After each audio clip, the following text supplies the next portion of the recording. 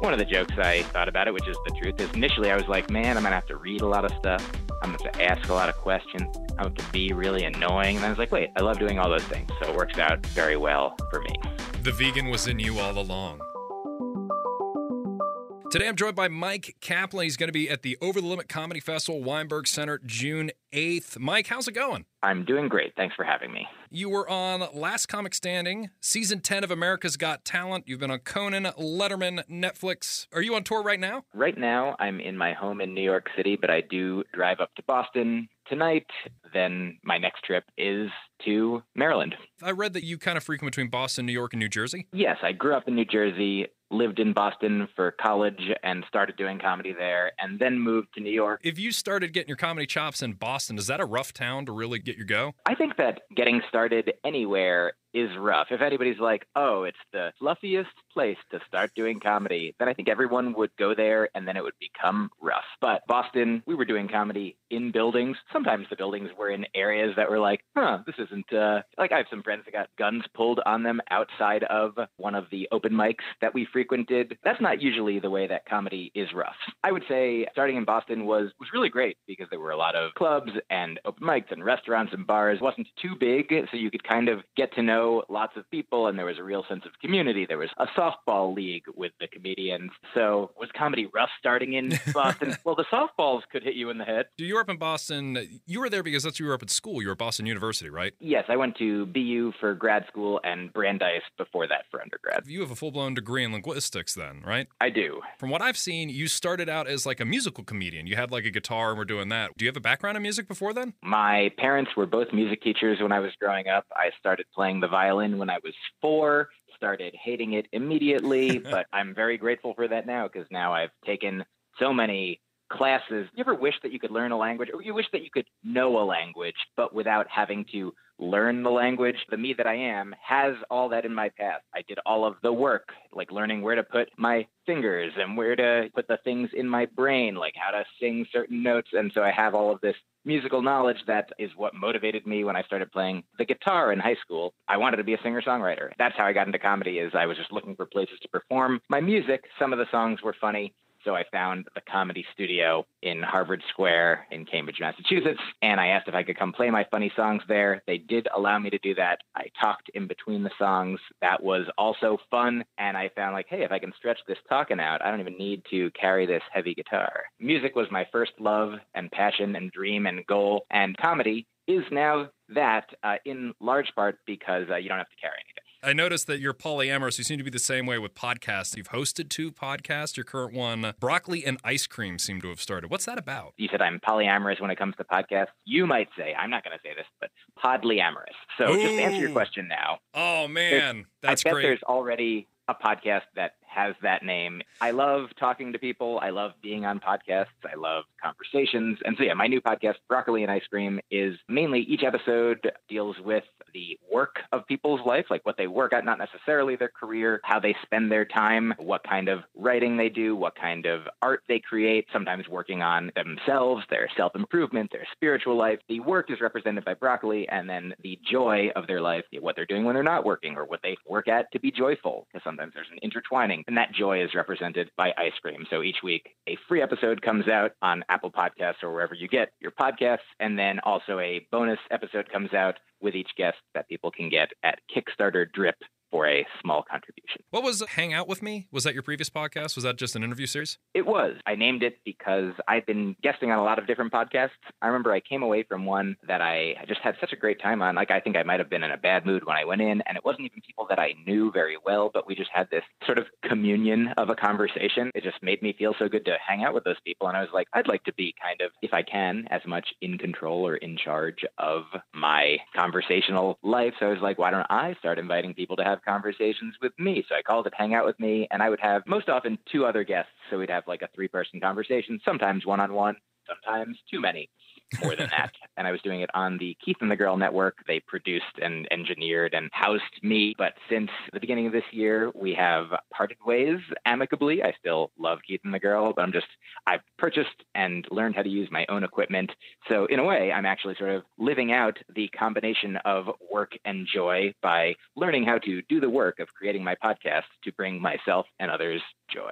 You've talked a lot about positive stuff. I was looking at your Twitter feed and was kind of struck by the fact you have a really positive tweet pinned to the top, but then like every tweet that follows is also fairly positive. Looks like you almost like a motivational speaker on Twitter and Facebook now. For myself and for my own kind of, mental health and clarity and calm, I don't go on Twitter as often as I used to. I saw Lin-Manuel Miranda and this playwright that I follow, John Patrick Shanley, both of whom I love their work.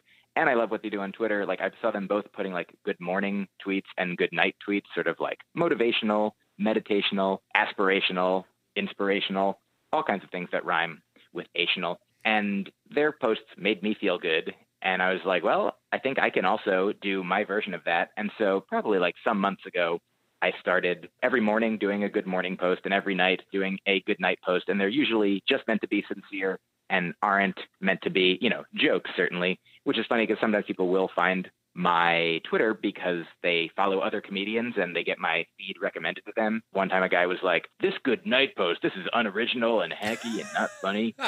And I was like, oh, this isn't, I don't know if you thought that I was saying good night to be an original joke. I definitely don't think I'm a comedian who invented, quote, good night. I don't think good night is a joke, even though most comedians do say good night. So I'm moving forward. I'm going to be the good morning comedian. I don't think anyone is saying good morning at the beginning of their shows. I'm not doing these positive affirmation posts instead of jokes. In fact, I think that by thinking those positive thoughts and feeling them and, hearing back from people who appreciate them, that makes me feel good and sort of powers perhaps the creative energies. And maybe I come up with more and different and better jokes than I would have.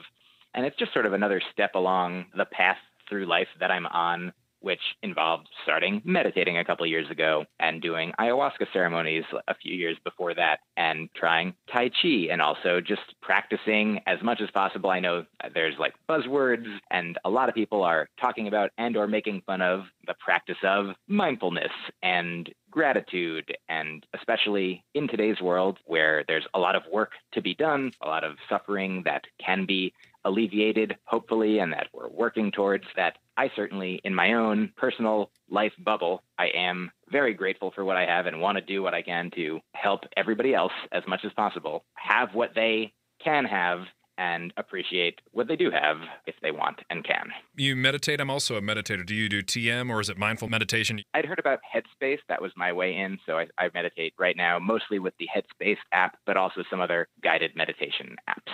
Do you ever come up with a joke while you're meditating? Will that stop a meditation and you just got to go write it down? I don't usually stop to write things down. I remember the very first time I got like a massage. I've only had like a few massages as an adult or in my life at all. And I remember it was maybe a 45-minute massage and I was sort of concerned, but I won't have my notebook. I won't have my recorder. What if I think of something that's really funny? And so I think I spent some chunk of the experience sort of focused on if I did think of something, trying to remember it. But now I know that ideas will come and ideas will go. Actually, I went in a float tank for the second time last week. It was sensory deprivation, complete darkness for 90 minutes. And it became sort of a very meditative experience. And I did throughout it think of ideas for songs, song lyrics, jokes, lessons that I wanted to remember. And I'm certainly not an enlightened master of all things meditation. And probably, if I did just strive to let these things go as they happen, just note that they happen and let them go rather than try to cling to them,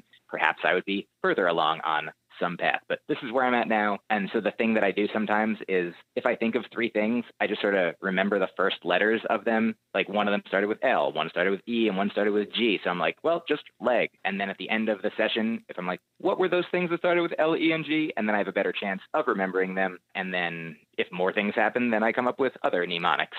And that was for a 90-minute float session. For my most meditations, I do 20 minutes or so. And usually I just do my best to focus on the work and presence of the meditation, the breath or the visualization or whatever's going on. But yes, sometimes my mind does think of things, to answer your question. It's good to meet another floater. I also love the float stuff. So that was your second. You keep up with it? Oh, yeah. My first one was enjoyable, but my second one was really like the kind of experience that I'd heard about that was more almost psychedelic at points. It's crazy because you're not taking anything. You're just floating in water in darkness forever. But then you'll kind of hear things or see things. Yeah, I had auditory hallucinations for the first time, and it was enjoyable, as well as other sensations, thoughts, and feelings that were pleasant and or valuable. You're still writing music, right? Do you plan on putting on a music album, or is that just something you do in your free time? Both.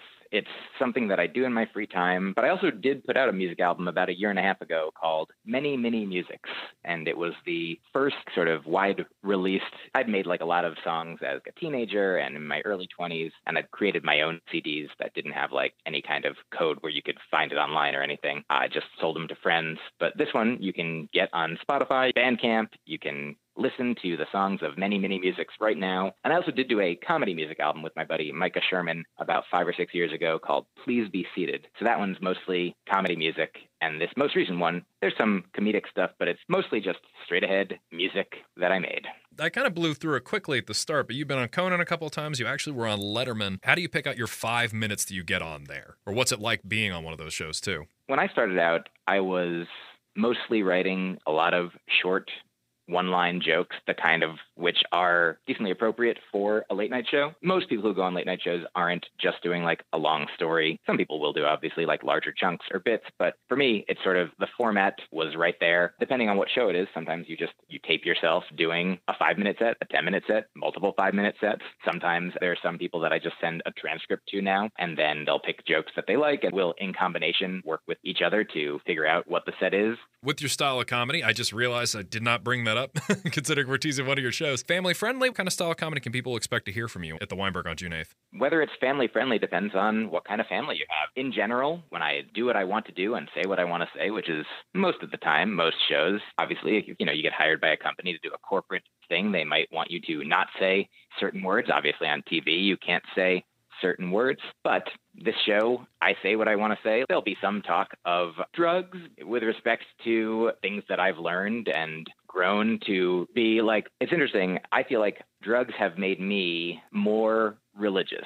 They've gotten me more in touch with myself, more spiritual, let's say, more sort of open to the ideas that everybody has. Like everybody has different experiences. There isn't just one way to live life. I guess the theme is kindness. The show that I'm doing right now, I'm bringing to the Edinburgh Fringe Fest in August, and it's called All Killing Aside. And so it's about not murdering people, which is a thing that Jesus was very into. So he comes up a little bit. Some stuff about veganism, some stuff about polyamory, perhaps, some stuff about these ayahuasca ceremonies that I've done and sort of insights I've gleaned from them, some stuff about gun control, some stuff just about my general thoughts about my advice for myself of how to live.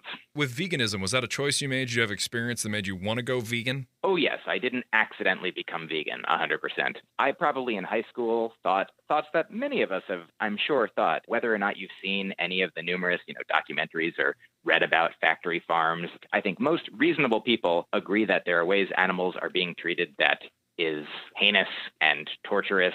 And if we could not participate in those situations, then that would be better. Or if animals could be treated better, if animals could be not harmed as much, not be killed as much. So that was the kind of thinking I had in high school, but I didn't know how to eat any other way than I'd been raised to eat. But then in college, there were many options, other cuisines that I'd never had before, friends who introduced me to just different types of restaurants. And even on campus, there were like some vegetarian stations in the dining hall. So I was like, well, I think I can try. And so I tried and it worked. And then a few years later, I was like, I think that the meat industry and the dairy industry are the same industry. So I don't think I can justify feeling that meat is harmful, but dairy is not harmful because it's the same cows that are in the system and the same pain involved. So I guess I have to try to become vegan. And one of the jokes I thought about it, which is the truth, is initially I was like, man, I'm going to have to read a lot of stuff.